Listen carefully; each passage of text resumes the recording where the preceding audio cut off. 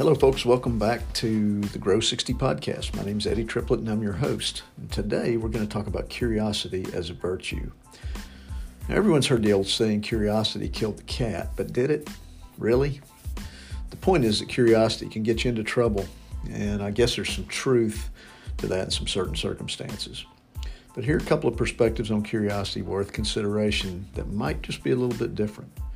First, curiosity is an indicator of a healthy state of mind. Just look around you. Generally speaking, the people in your life that have a curious nature are likely happier and healthier and more content.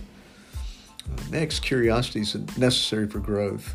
An ever-expanding knowledge base is a foundation for personal, professional, spiritual, and even physical growth. Curiosity encourages exploration into previously unknown areas, and in fact, it could persuasively be argued that curiosity is the origin of every technical advancement in human history. Last, curiosity can be the secret sauce in the recipe for success. There are several common characteristics of highly successful people. Countless pieces have been written on the subject, and almost all of them speak of things like drive and risk-taking, leadership, etc., etc. I would venture to say the majority of the people in this category would also be considered curious learners. They're driven by their nature to explore new concepts and ideas, and this helps activate the other characteristics. They're just never satisfied and never accept things as they are around them. So the meta message here is that we should all go about navigating our days with curious intent.